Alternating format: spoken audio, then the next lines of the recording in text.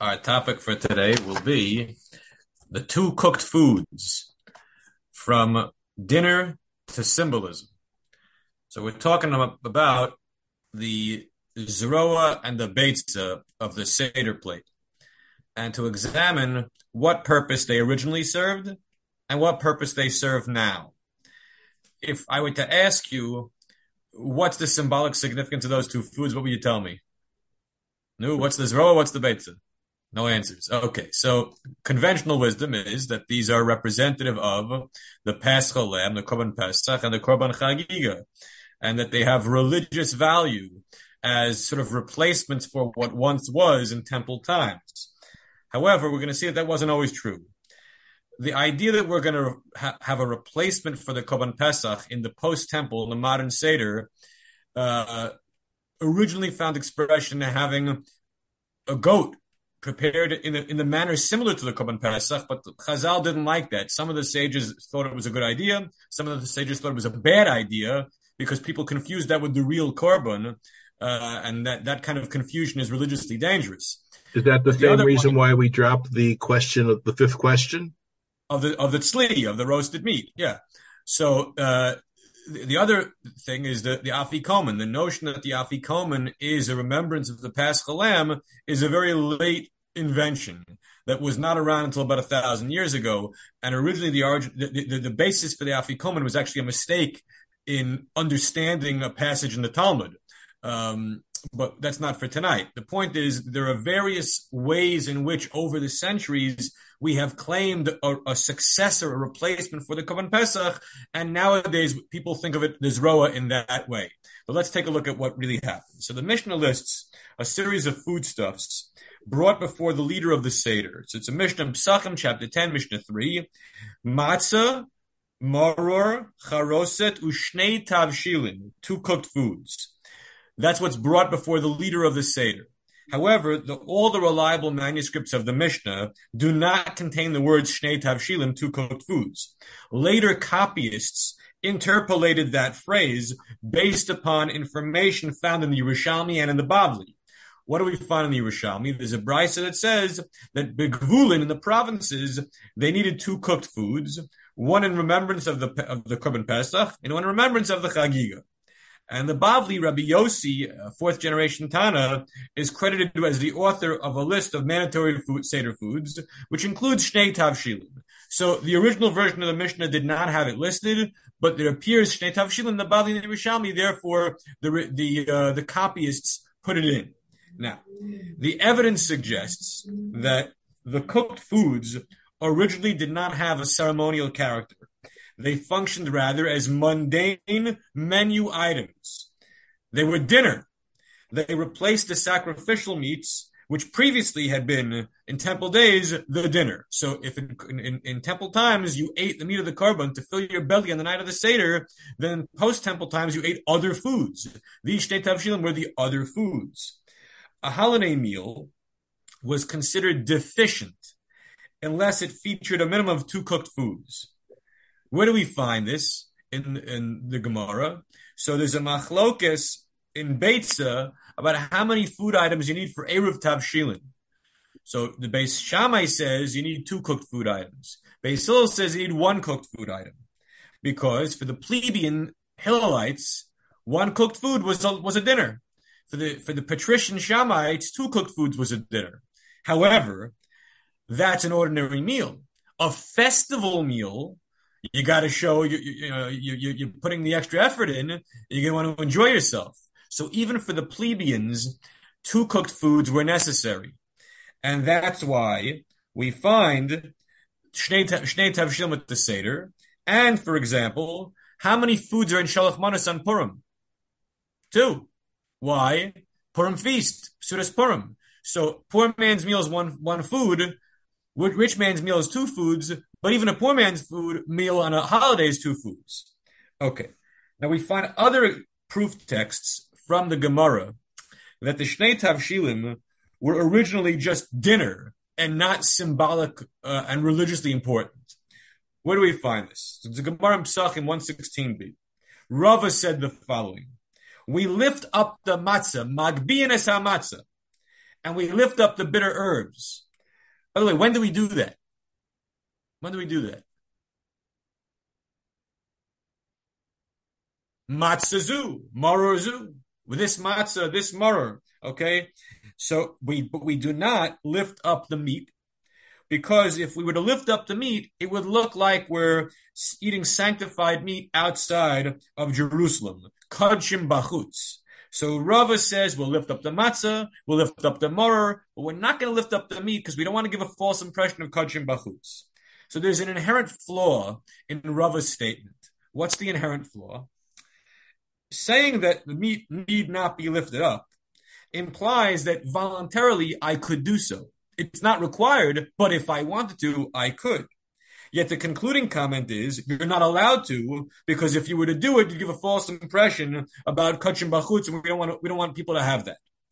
So in order to make sense of what Rava said, it's necessary to view the last line as not having been said by Rava, but rather as having been included by the Savoraim, the redactors of the Talmud, appending an extra little piece of information to Rava's statement.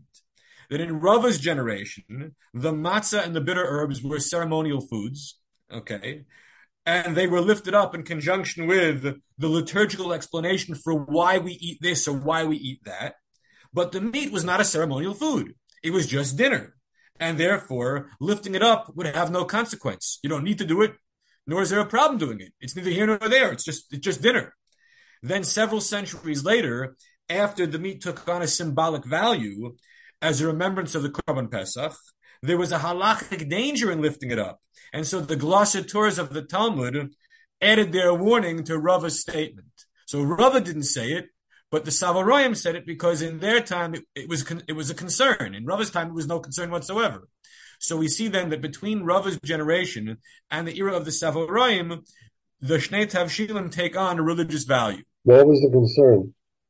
The concern is that if people really think this is the Korban Pesach or the Korban Chagiga, and you lift it up or you point to it in the context of saying Pesach Zu, then people will actually believe it's a Korban. And eating a Korban outside of Yerushalayim is a big no-no. Kachim bachutz. Big no-no. Didn't they have that meat in Rome? What's it got? Todos? Okay, so Thaddeus of Rome, Todos Ish Romi, Hinigas B'nei Romi, Lechol Gedi Pesach. So he told the people to have Gedima Kulas, the helmeted goat.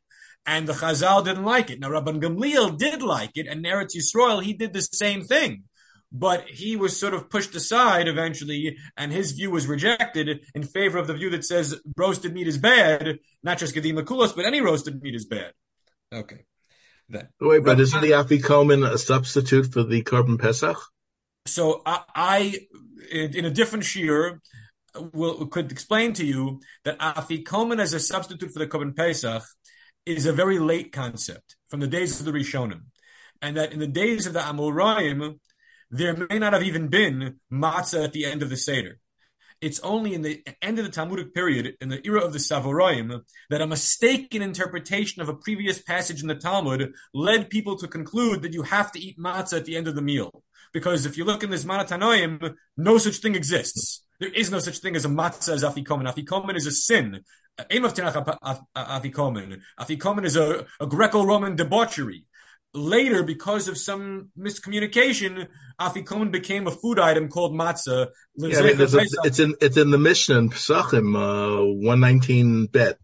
Okay, right. It's in the Mishnah Pesachim, but you're not allowed to do afikomen. Afikomen is a sin. You're not allowed to do it. So how did a sin become matzah and a religious obligation? 1,000 years of sort of things getting twisted. All right. Now, Rav Shimei Bar Ashi said the following. Matzah is brought before all the Seder participants. Bitter herbs are brought before all the Seder participants. Charoset is brought before all the Seder participants. But we remove the table only in front of the master of ceremonies, the Balabayas. So everybody gets their ceremonial food items, their own little kara, their Seder plate. But when we do the lifting up, we only do it in front of the Balabayas. So the author of this statement mentions all the food items that have religious significance. Matzah, maror, and charoses. What did he not list? Shnei Tavshilim. Why did he not list it? Because in his own time, the Shnei Tavshilim were mundane dinner foods and not invested with religious significance. Okay. Now, several Amoraim proposed that particular foods be served as the two cooked dishes. So Rav Huna suggested beets and rice. Beets and rice, the Ashkenazim would go apoplectic. All right. So, but he was having rice on Pesach. Fine. Now, Rava would use beets and rice in order to honor Rav Huna, meaning Rav Huna said you could use beets and rice. Even though those are low-level food items, they're not fleishik, they're not really sophisticated, they're not expensive, beets and rice. But because his Rebbe said it was okay, he did it also just to prove that his Rebbe is right. Yeah, but wasn't this all before Kitniyot? This is all before Kitniyot. Before kidneys, yes, before kidneys. No, but not to be on a tangent, but if he had beets and rice, how can we introduce that as a problem later? When it's so explicit that it's not a problem. The answer is because the problem of rice was arguably not about the rice per se, but about what might be intermingled with rice. So even the Ashkenazi Rishonim who instituted the Kitnius customs would have acknowledged that rice proper is not usur. But what we're trying to avoid is something that truly is usur. Okay, or so was usur. Or no, the law doesn't change. Whatever they thought was mingled with the rice, whether it was some kind of grain, wheat, barley. I mean, but we don't suffer that problem today. Oh, just okay. like they didn't originally either. Understood. Now, Chizkiah used fish and egg batter. He would use fish coated with egg batter as his two cooked foods. Rav Yosef said that the two kinds of meats are necessary. Okay. Isn't that only one food though? Because you're combining the two.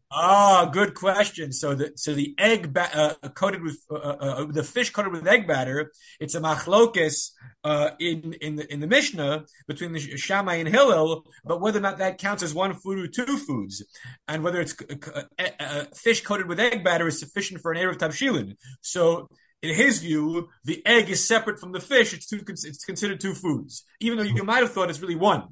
So ketchup would be a second food, would be a vegetable. I guess ketchup is a fruit. Okay. So now Rav Yosef required two kinds of meat, as a zecher lePesach and Chagiga. So he's the one who gives it symbolic religious value. Ravina said that even a bone and the broth of the soup are enough, despite the fact that the soup is a liquid really, and the bone has no meat on it.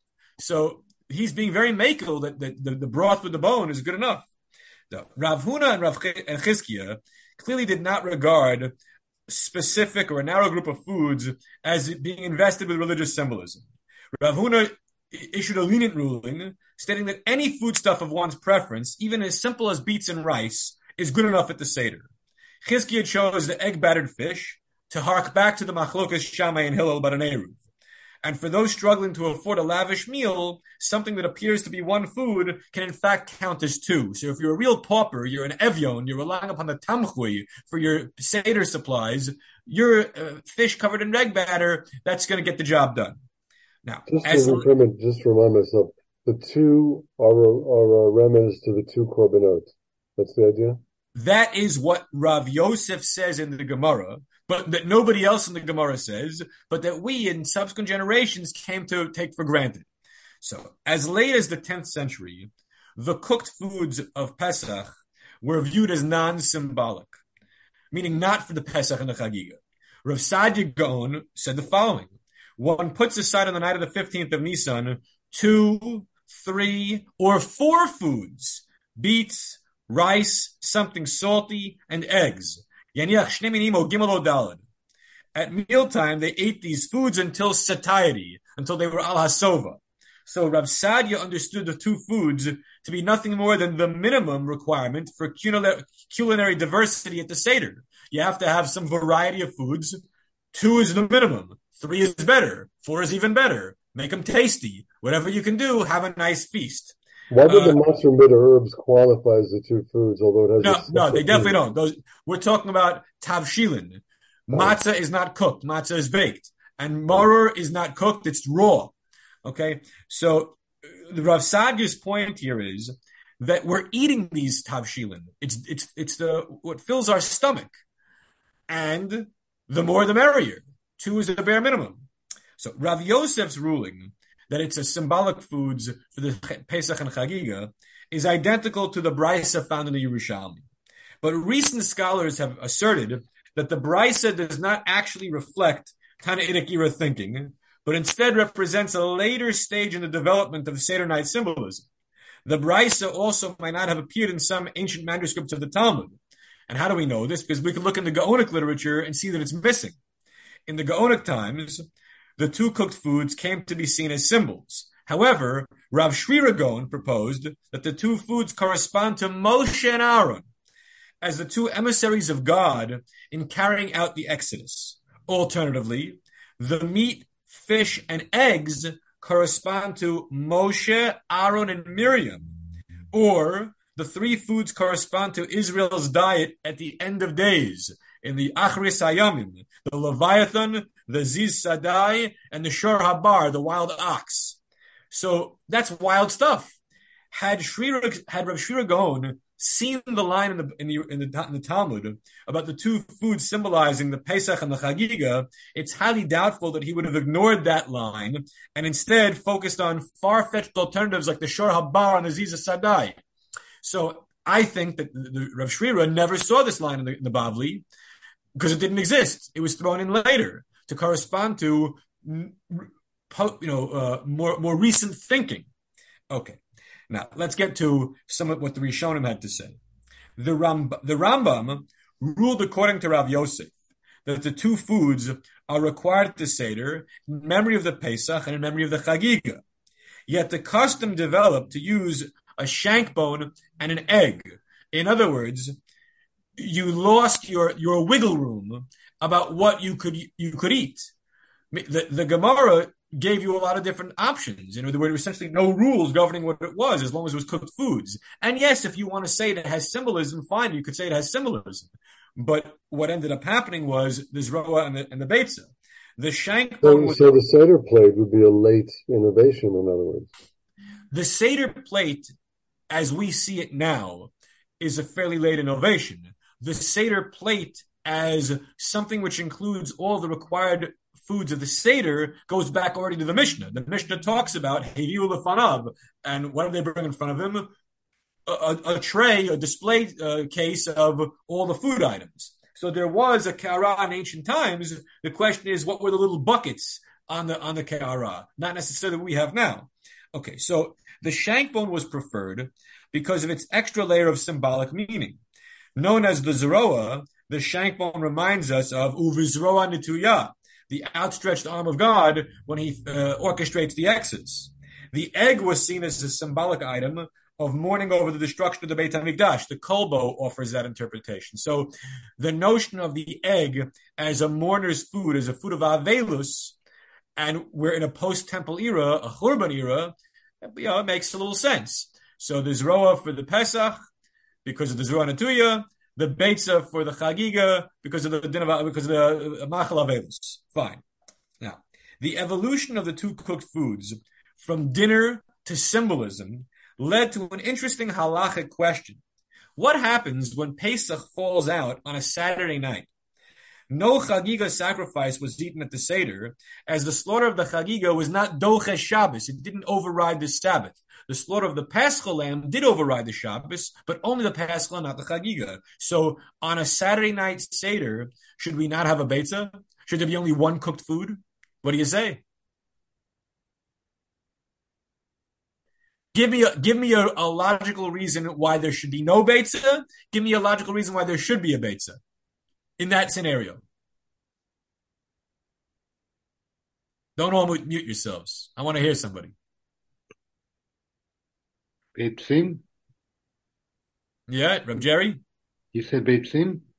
So what's the logic on a Saturday night Seder of yes having the Beitza or no having the Beitza? When you would have prepared it. I mean, it's the like a nolad thing, or what are these little? How would you have made it on Shabbat? Okay, so that's a question that we can answer by saying you made it on Friday or you made it on Saturday night. We could skirt that issue. Okay, so the logic in favor of not having the beitza is if this food item really is lezecher chagiga and there was no chagiga, then in keeping with what would have been in temple days, so delete it from this particular ceremony of the post-temple era. The problem with that is it takes the symbolism too far and gives you the impression in other years that it really is the Chagiga, or that the Zroa really is the Pesach, when it's not. And we have to make sure people don't get an erroneous impression that what is symbolic is actually the real thing. However, there's another factor about why you should still have the Beitzah on that Saturday night Seder.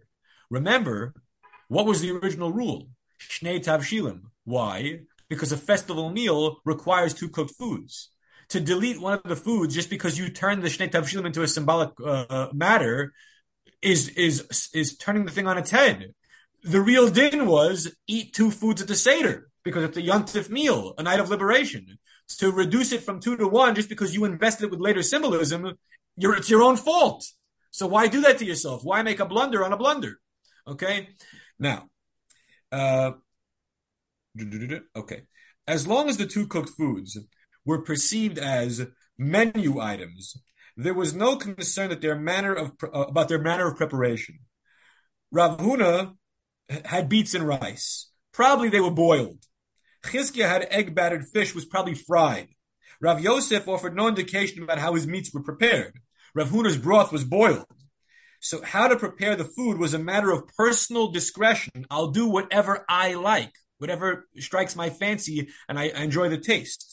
However, once the two foods became symbols of particular sacrifices, it logically followed that the sages would suggest preparing them in the manner of the ancient sacrifices. And now your discretion would be lost. You'd have to do what was done in ancient times. So, Rabbeinu Hananel, following the Rif, followed by the Rif, ruled that one should roast the Zroa in memory of the Paschal lamb, which was Tzliesh, and one should boil the Chagiga because the Chagiga was boiled. Boil the egg because the Chagiga was boiled. However, the Ramah notes the Ashkenazic custom of roasting the shankbone and boiling the egg may be the case, but in Krakow, his town, even the egg was roasted. So although logic would dictate that if we're following the symbolism to its conclusion and we should boil the egg, still they roasted the egg in his town. Goes to show they were not following things to the logical conclusion. Okay. Now, Rav Shlomo Luria commented on what he thought was a bizarre and wrong practice among Ashkenazi Jews. He said it's a minhag zar neged haTalmud. Minhag zar neged haTalmud. Because people believe it's an absolute requirement to have a shank bone at the Seder, they intentionally roast the shank bone so that nobody will eat it, in compliance with the Ashkenazi practice of not eating roasted meat at the Seder. In other words, you're not allowed to have roasted meat because roasted meat is like the Pesach, and we can't confuse ourselves with the Pesach, so therefore we don't eat roasted meat. And the Zroa was Zechel Pesach, so we'll bedafka roast it, then we can't eat it. Okay, well, what's the problem with that? The problem with that is the food items originally constituted the meal. They were then transformed into ceremonial items that had to go uneaten. It's bizarre. This was supposed to be what fills your belly. And now, because of the manner in which you choose to prepare it to conform with a certain custom, with a certain symbolism, I can't eat it. It's all backward. So what did Maharshal suggest? He advocated reverting back to the practice of eating the two cooked foods. Whatever's on the Seder plate, eat it. Eat it. Don't let it sit there. Okay. Now, commentators on the Shulchan Aruch called attention to a further problem if the ceremonial foods remain uneaten. Cooking is allowed on Yontif. But why is cooking allowed on Yontif? It's because it says in the Torah, Ach asher ye'achel lechol nefesh, hu levado yaseh lachem. So lachem, for you guys, for the Jews. If the shank bone and the egg remain untouched, it becomes necessary to prepare them on the eve of the holiday, not on the holiday proper. If you're not going to eat it, and it's not really lachem, it's just for beautifying the Seder plate, then you cannot cook it on Yontif. You'd have to cook it before Yontif. What happens if you forgot to cook it before Yontif? It becomes absolutely necessary, halachically, to eat the shank bone and the egg at some point the next day. It also troubled the later halachists that people would throw the shank bone in the garbage. This was seen as disgracing a mitzvah object, a bizui mitzvah. Yet the notion that discarding the shank bone is an offense against religion only exists because the two foods themselves were transformed into religio-historical symbols. Had it just been dinner, you'd have bal tashchis maybe, or you'd feel guilty about throwing out a food item that was still edible, but it wouldn't be a bizarre mitzvah because it wouldn't be a mitzvah. No different than throwing out leftovers from Friday night dinner. Okay, so the Paschal Lamb was an annual rite by which one reaffirmed membership in the national religion of the Jewish people. The modern Seder, widely observed by Jews of all levels of religious commitment and intensity, serves a similar purpose. When we gather to celebrate our freedom, we observe age-old customs passed down to us from our forefathers. And a fuller appreciation of the history of these practices, we can better appreciate our cultural heritage and transmit love of that heritage to the next generation. So I wrote this essay 10 years ago. It was a long, long essay in which I went through all the efforts to replace the Korban Pesach in the post-Temple era. I began with the Gedima Kulas, the helmeted goat of Thaddeus of Rome and of Gamliel, and then shifted to the Afikomen and shifted to the Shnei Tavshilin. So what's the broad picture here? Well, there was a desire, certainly a desire, on the part of the religious authorities of every generation, and certainly in the immediate post-Temple era, that the Pesach not be forgotten. Since that was the central piece of the Temple era Seder, the Paschal Lamb could not be forgotten.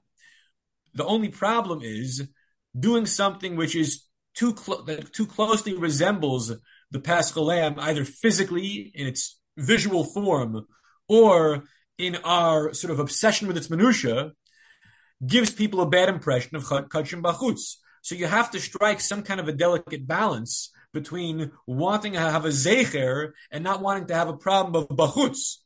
So as it worked out historically, the Gedima Kulas, which was popular in Eretz Yisrael for a long time, and in fact there are brachos found in the Cairo Geniza of Lechol Tzli. The people thought it was a religious obligation to, in the post-Temple era, have roasted meat on the night of the Seder. We Ashkenazim say it's a big sin, but in Eretz Yisrael in the first millennium, it was considered virtuous, meritorious. There are brachos over it.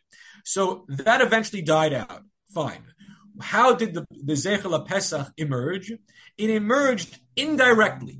One was the Afikomen, which came by way of a Talmudic misunderstanding, but hundreds of years later, where there's no problem of Kachim Bachutz, nobody's going to confuse a piece of matzah with the real Paschal Lamb. And so it was benign, it was innocuous, and thus viable in the long run as a Zeichel Pesach. And the other was the Shnei Tavshilin, which were going to have to exist anyway as dinner, and were eaten as dinner, but over time could be invested with symbolism of Chagiga and Pesach, and no harm, no foul. Especially if they're not roasted meat. Then for sure, nobody's going to think this is the actual Paschal Lamb. If it is roasted meat, then you have a problem, but you resolve that problem by being a Fabrenta Ashkenazi and not eating it.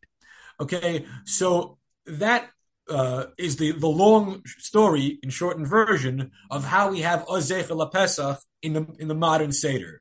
The Zeichel Chagiga, I would say, was never as important in the first millennium as it would be in the second millennium of the Common Era. Why? Because the Chagiga itself was not really required. Remember, what are the sacrificial obligations of an Ola LaRegel? What does an Ola LaRegel have to bring? Two korbanos. An Olas Re'iyah, a burnt offering, and a Shalmei Chagiga, a peace offering for the holiday. The Shalmei Chagiga were brought on the day of Yontif, or on the days of Chol HaMoed. The Shalmei Chagiga were not brought Erev Pesach on Yud Daled. The Yud Daled Chagiga is called in Talmudic literature Chagigas Yud Daled. However, there's a strong case to be made that as an historical matter, it never existed, ever. Okay? It was invented by Chazal after the temple was destroyed. Because there's absolutely no evidence in Josephus or the other writings or in the Torah that there's such a thing as a Chagigas Yud Daled. Why did Chazal come up with the idea of a Chagigas Yud Daled? Because, in their view, the Pesach had to be Nechal Alasova, eaten while almost full. Well, what made you full? some other meat. What meat was that? Well, they said it was a sacrificial meat of Chagigas Yudalid. So therefore, in the modern times, or rather in medieval times, and then in modern times, we felt this compelled to have a zecher to a Chagigas Yudalid.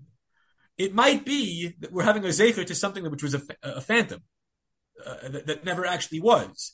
But okay, fine. That's okay because yeah, Bruce. There was a time, I think, when the Persians were in control here from 614 to 628. And there Yeah, were other periods of time. Do we know if the Pasach Korban, which doesn't require Beit HaMikdash, was ever brought? I would assume the answer to that is yes. I would assume the answer that the Pesach was brought in the post 70 era up through Bar Kokhba when it was feasible. There's anecdotal evidence and circumstantial evidence in Chazal and elsewhere that there were korbanos brought in that 2 generational period. Most likely, if there was anything being brought, it wasn't the Tamid Shel Shachar Ben Arabayim, it was Pesach. Pesach. Okay, questions? Any questions? So you think it might happen again? Listen, if the police didn't intervene, it could happen again. No. They're Well, if even you asking for Arabs to volunteer to carry the sheep up. There's billboards for that now. Yeah. Okay. Yeah. All right. We'll see what happens. All right, gentlemen. On that note, Achag Kosher V'Sameach. You okay, too. thank you very much. Thank you. Sameach. Thank you. Yes, yes,